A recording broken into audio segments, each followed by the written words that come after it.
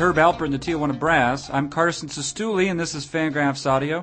Thursday, December 8th represents the fourth and silliest day of the winter meetings at the Hilton Anatoly in Dallas, Texas. The attentive listener will know that it's on this day that both Albert Pujols and C.J. Wilson have been signed by the Los Angeles Angels of Anaheim, netting in excess of $325 million combined.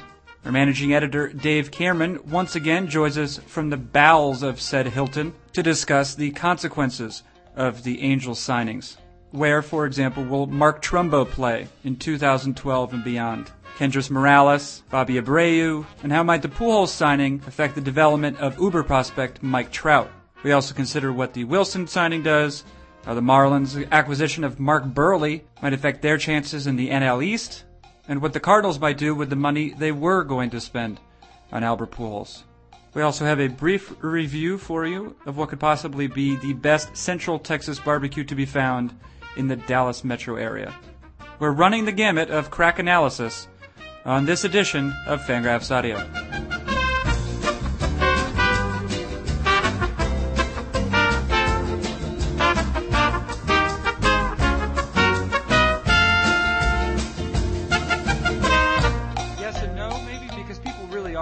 Leaving right now, right? Well, not quite yet. So the Rule 5 draft just finished up, so people are packing up and getting ready to leave, but every media member who doesn't have an early morning flight is frantically pounding out a story on this morning's news. Right, and the big news, of course, is Dana Eveland to the Baltimore Orioles. I mean, that's what I'm writing about. No, that's what the only thing to write about. No, okay, so you actually just had a post. We're recording this at 11:30 Eastern. On Thursday, you just had a post go up about Albert Pujols to the Angels. That's obviously one story. 10 years, $250 million. And then also on the heels of that, and I'm sure we'll have some crack analysis available at the site post-haste, is C.J. Wilson to the Angels for, I think, something like $575, something in that area. Yeah, I think Carl Ravitch reported it was $577.5, but pretty close. Right, okay. So... Wow. All right. Start with Pujols, I guess. He's really good, and they're going to pay him for a long time. Yeah. I mean, I think we knew he was going to get a really long deal, but it sounded like at the beginning of the winter and what the Cardinals were offering, that to get the 9 or 10 years that he wanted, he was going to have to take a lower annual average value than almost all the other premium first basemen had signed for him. And Ryan Howard got $25 million, but that was only for 5 years, and everyone thought that was a mistake. Adrian Gonzalez got 22 or 23. Mark Teixeira got 22 or 23. So I think, given his age, given the questions about his age from people, I think the expectation was 9 or 10 years will get him, 19, 20 million per year. 25 million per year for 10 years, I think, is probably more than most people thought he would get. Well, we were discussing the other day that you suggested that his agent and maybe Pujols, we don't know, would probably be interested in at least breaking the $200 million threshold, just for posterity's sake. That we were discussing that. Now this is $50 million difference. Yeah, this is the Angels, I think, saying our only chance to get him is to significantly outbid the Cardinals, because if the money's close, he'll just go back to St. Louis. And they didn't want to lose him. The Angels decided to make a really aggressive push. With also signing C.J. Wilson, they decided that they're going to make a run and they're going to try and take the Los Angeles market away from the Dodgers while there's an opportunity. And so they've made a big, significant push, and we'll see if it works for them. Is this a plan that existed, do you think, before Jerry Dipoto, the new GM, showed up, or do you think this has his thumbprints on it? I would say that this is probably something that was discussed before Dipoto got hired. I would imagine Artie Moreno has had his eye on Albert Pujols for a while. Moreno's known as the guy who will spend money on players he likes. The Angels have been running high payrolls for a while, so it's not like they weren't a team that you thought could throw money at a big guy. But I would imagine Dipoto, when he was interviewing, this probably came up, and what's your interest level in doing something significant this offseason? And Dipoto clearly had an answer that went along with what Artie Moreno thought, and the Angels were able to scoop up, probably still one of the best players in the game. I think the question is, did they give up too much long term in order for the short-term game they're getting in response? Now, this is going to have effects on the Angels' roster construction, especially in the offensive side, because they already had a little bit of a logjam this past year with, four I wouldn't call them all capable because one of them is Vernon Wells, who I'm sure is a nice guy, but is overpaid decidedly. They also have Bobby Abreu on their roster, potentially returning Kendrys Morales, and they had Mark Trumbo too, who was as a rookie he had a decent season. If he got there a slightly different way than maybe the orthodoxly sabermetric would like to see. How much of a marginal gain is this over what it might have been for, say, the Cardinals or Marlins? Yeah, I think for the Angels, this is a little bit of a weird fit because, Trumbo might not walk a lot, but the power is good, the defense was okay. He was a 2-win player as a rookie with a probably lower than expected batting average on balls in play that you could have expected to go up. Players do gain walks as they age. That's something that comes with experience. I think you could see Trumbo turning into a 3-win player in 2012 or 2013 without too much, wish casting. I mean, it's not too hard to project him as a 3-win guy going forward. And Pujols, if you love him, he's a 7-win guy right now, probably more like a 6-win guy, and he's declining. I mean, Pujols is the state of his career where you're expecting him to get worse every year. So I would say within 3 or 4 years, it's unclear that Albert Pujols will be a better player than Mark Trumbo. And I love Albert Pujols, and I know that sounds a little weird to say, but I would say that the upgrade they're getting is, on the order of 3 to 4 wins a year, and then 2 to 3 wins, and then a win or so, and then not much of an upgrade for the next 7 years beyond that. Mike Trout, he's good at baseball already as a 20-year-old. He might not be good at baseball in the major leagues this year, not because he'll be playing poorly, but because he won't be playing at all? Question mark?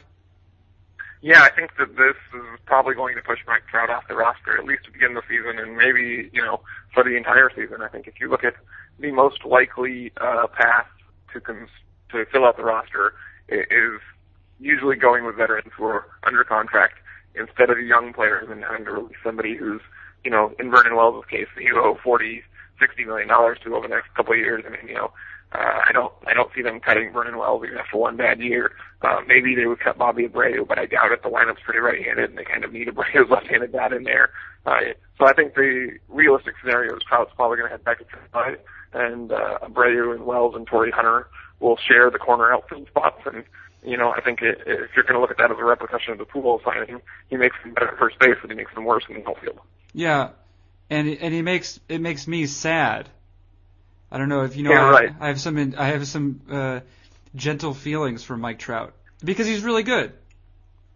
And Mike Trout's a super exciting player, and I think if I was running the Angels, he's the guy I was looking to build my franchise around. And so now, it's not like Mike Trout's going away. They can still have Mike Trout, but he's no longer going to be the centerpiece of their franchise. So Albert Pujols is the centerpiece of this franchise for the next decade. And, I think that you can have both Pujols and Trout, but I think that it's a little sad for Angels fans.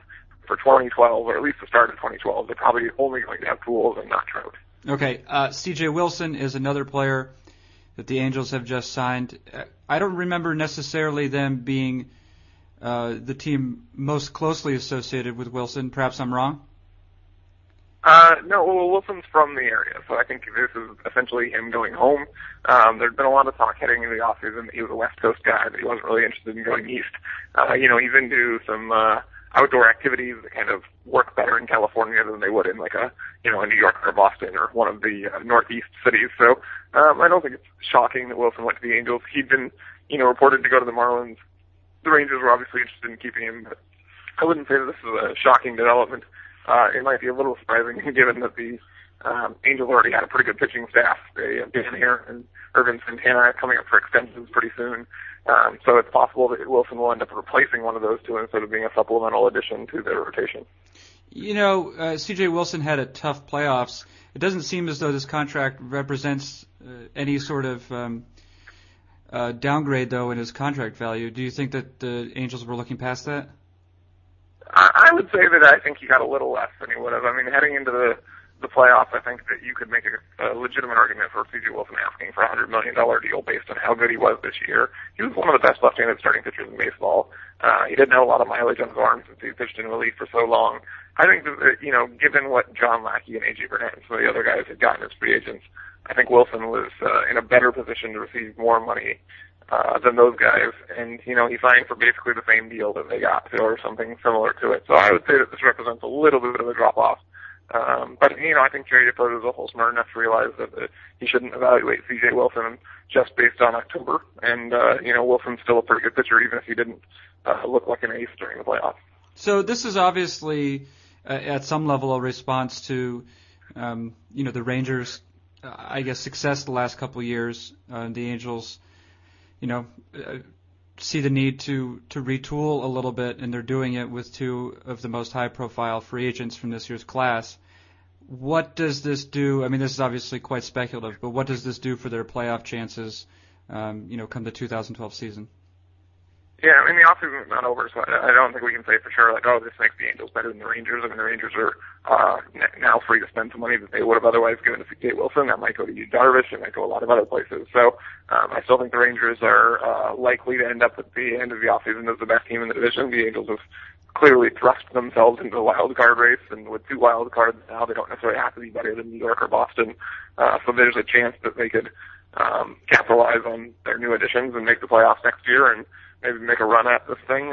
So I definitely think it makes the Angels better. I will say that I think there's a lot more shaking out to come. I mean, it's possible they could trade Mark Trumbo. It's possible they could non-tender Kendrys Morales. I mean, there's a lot of things they could do. They might trade Irvin Santana. I mean, I think we don't have a final picture of what the Angels roster looks like or the Rangers roster, and so to handicap which one's going to win the AL West at this point is a little premature. Well, I wasn't holding your hand to the fire. I was just, just asking. I don't want you to do anything inappropriate. Another player that signed, I guess yesterday, was Mark Buehrle, signed with the Marlins, and that seemed to take the Marlins out of the hunt for Albert Pujols. Buehrle is a player who throws a lot of strikes, and that's kind of his thing. I know that you've posted here before, or you posted on the site, and we've talked about it before, that maybe his ERAs are slightly more attractive than his peripheral stats, and partially that could have something to do with the way that ERA is calculated, in that pitchers who put a lot of balls in play are perhaps not as subject to, or they're going to be credited for less earned runs simply because it's their fielders making the mistakes. What do you see happening with Buehrle in Florida now? Yeah, I mean, I think going to the National League will help him. So, I mean, there's questions about how he'll be able to do as his stuff grows into his mid-30s. He's not a stuff guy, but, there's definitely a fringe level where maybe your fastball works at 86 and it doesn't work at 84. And, I think there's concerns about how Buehrle would be able to do long-term. Going to the National League will help him. I do think that he essentially got paid for durability. I don't think that anyone believes that Mark Buehrle should be your number one starter or the guy that you want to roll out there in game one of the playoffs. But the Marlins looked at him and said, 200 innings, 11 years in a row. We have Josh Johnson, who's great, but we don't know what we're going to get from him. We have Ricky Nolasco, who's a little bit of an enigma. Chris Volstad, who's been an underachiever. We like Anibal Sanchez, but he's had injury problems. What we really need is a guy we can count on to just take the ball every 5 days and give us 6 or 7 innings, and that's what Mark Buehrle is. I mean, he's not the greatest pitcher in the world. He's an above average starting pitcher who doesn't get hurt, or at least hasn't gotten hurt. I do think that looking at historical pitcher trends, just because a guy hasn't gotten hurt doesn't mean he's not going to. And so, Buehrle might be more durable than others, but there's still a chance he could get hurt. And risking $60 million on a guy just because he's durable is maybe not the best idea. Yeah, so they're paying him to do what? I mean, 4 years, $58 million, I guess. That's about $15 million a year, which, starting with now, that's about 3 wins above replacement, because we're about $5 million per win perhaps, and, say that goes up to 6.5 or whatever, over the time of his contract. So he needs to produce about 10 wins. Is that it? 10, 11 wins, somewhere in that range. And I think that's certainly possible. I think over the last 4 years he's produced about 13.5 by our metric, which is based on FIP, and he's outperformed his FIP a little bit. So you could say maybe he's closer to 14 or 15 over the last 4 years. So there's room for him to get worse and still live up to this contract. But I do think that the Marlins spending spree was a little bit predicated on really hitting a home run. They wanted Reyes and Pujols and Buehrle, or Buehrle and C.J. Wilson. They wanted to get multiple guys to really put themselves in a position to be really strong contenders to keep up with the Phillies and Braves. And when you look at the end of the day, if their spending spree is really Jose Reyes, Mark Buehrle, and Heath Bell, does that make them contenders? I'm not sure. I think it makes them better.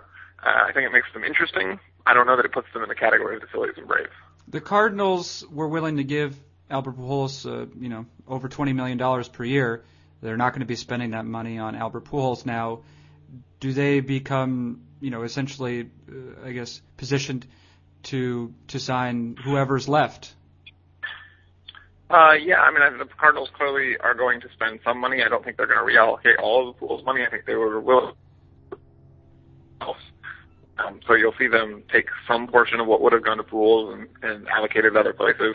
I think Jimmy Rollins makes a lot of sense for them, but there's a lot of talk that Rollins is headed back to Philadelphia, and the Cardinals have generally denied that they're going to go after a shortstop this winter, even though they probably should. So it'll be interesting to see what they do. I mean, they have a first baseman on the roster in Lance Berkman. Alan Craig will just become an everyday player now, so it's not like a huge hole they have to go fill by losing Pujols. Maybe they'll go try and upgrade the back of the rotation. It'll be interesting to see what the Cardinals do. I think they'll end up spending maybe 10 to 15 million of the 20-ish million they would have given to Pujols otherwise. But if Jimmy Rollins doesn't want their money, it's not clear exactly who they should give it to. All right. Just hanging out these last 24 hours around there, anything of note, whether maybe perhaps more related to transactions or on the lighter side of the sport, Dave Cameron? Yeah, actually my favorite part of the winter meetings happened last night. The Dark Overlord is a little bit of a foodie and really looks to try out different things. So he decided while we were down here in Texas, we needed to have some Texas barbecue, which is, generally brisket with no sauce. And he found a smokehouse not too terribly far from the hotel. And so, being good soldiers that we are who like to make sure other people are having a good time as well, we grabbed Ben Nicholson Smith of MLB Trade Rumors and said, "Hey man, would you like to go to dinner with us?" And so he hopped in the car, and along with Mike Tusa, we went to dinner and get to the smokehouse and saw that the menu essentially consisted of 3 or 4 different kinds of smoked meat, and that was the entire menu. And I looked at Ben Nicholson Smith and I was like, "Man, I'm glad no one's a vegetarian." And then he raised his hand and told me that he was a vegetarian. Nicholson Smith? Yeah. So we took a vegetarian to a Texas brisket place and forced him to have baked beans for dinner. Oh yeah, he must have been stoked. He was very excited. So was the food good? Was it really good in your mouth? It was really delicious. Actually, a few hours later, Keith Law led a contingent of baseball writers to the same place, and they all raved about it as well. So that place got a lot of interesting baseball writers, and they're consuming their food. But I have to say, their smoked meat products were quite delicious. Are you purposely concealing the name of the place so that we don't give undue advertising to it? I believe it was called the Lockhorn Smokehouse, and it's not Lachlan, something like that. It's apparently the only good Central Texas barbecue place in Dallas. And it's not exactly what I would consider in the best of neighborhoods. When the Dark Overlord was driving us there, I thought that we were maybe all being taken to our execution, but instead we were being taken to delicious dinner, or in Ben's case, 2 delicious sides. Yeah, well, you got to watch out with Appleman, though. That's the thing. You never know. He seems just like this, real, easygoing character, but he could turn on you any moment. Yeah, so far he hasn't done it, but I think we're all hoping that we can stay on his good side. Right, he's just putting you. But yeah, right. That's the thing. Maybe he's just putting you at ease. And that's his real. That's the real mind game he's playing. He's good at it. All right. So what? Are you going home today? I do. I fly out in a couple hours, getting back to North Carolina and getting back to a somewhat normal sleep pattern. And this has been fun to be here. I've enjoyed being at the winter meetings, but it'll be nice to get home as well. All right. Well, hey, it's been fun doing these podcasts directly from the bowels of the Hilton Anatoly in Dallas. Yeah, this is like the 4th time you said bowels on the podcast this week. Yeah, it is, and that's on purpose. Hey, Dave Cameron, thanks for joining us once again. Thanks for having me. All right, that's Dave Cameron. I'm Carson Sestouli. This is Fangraphs Audio.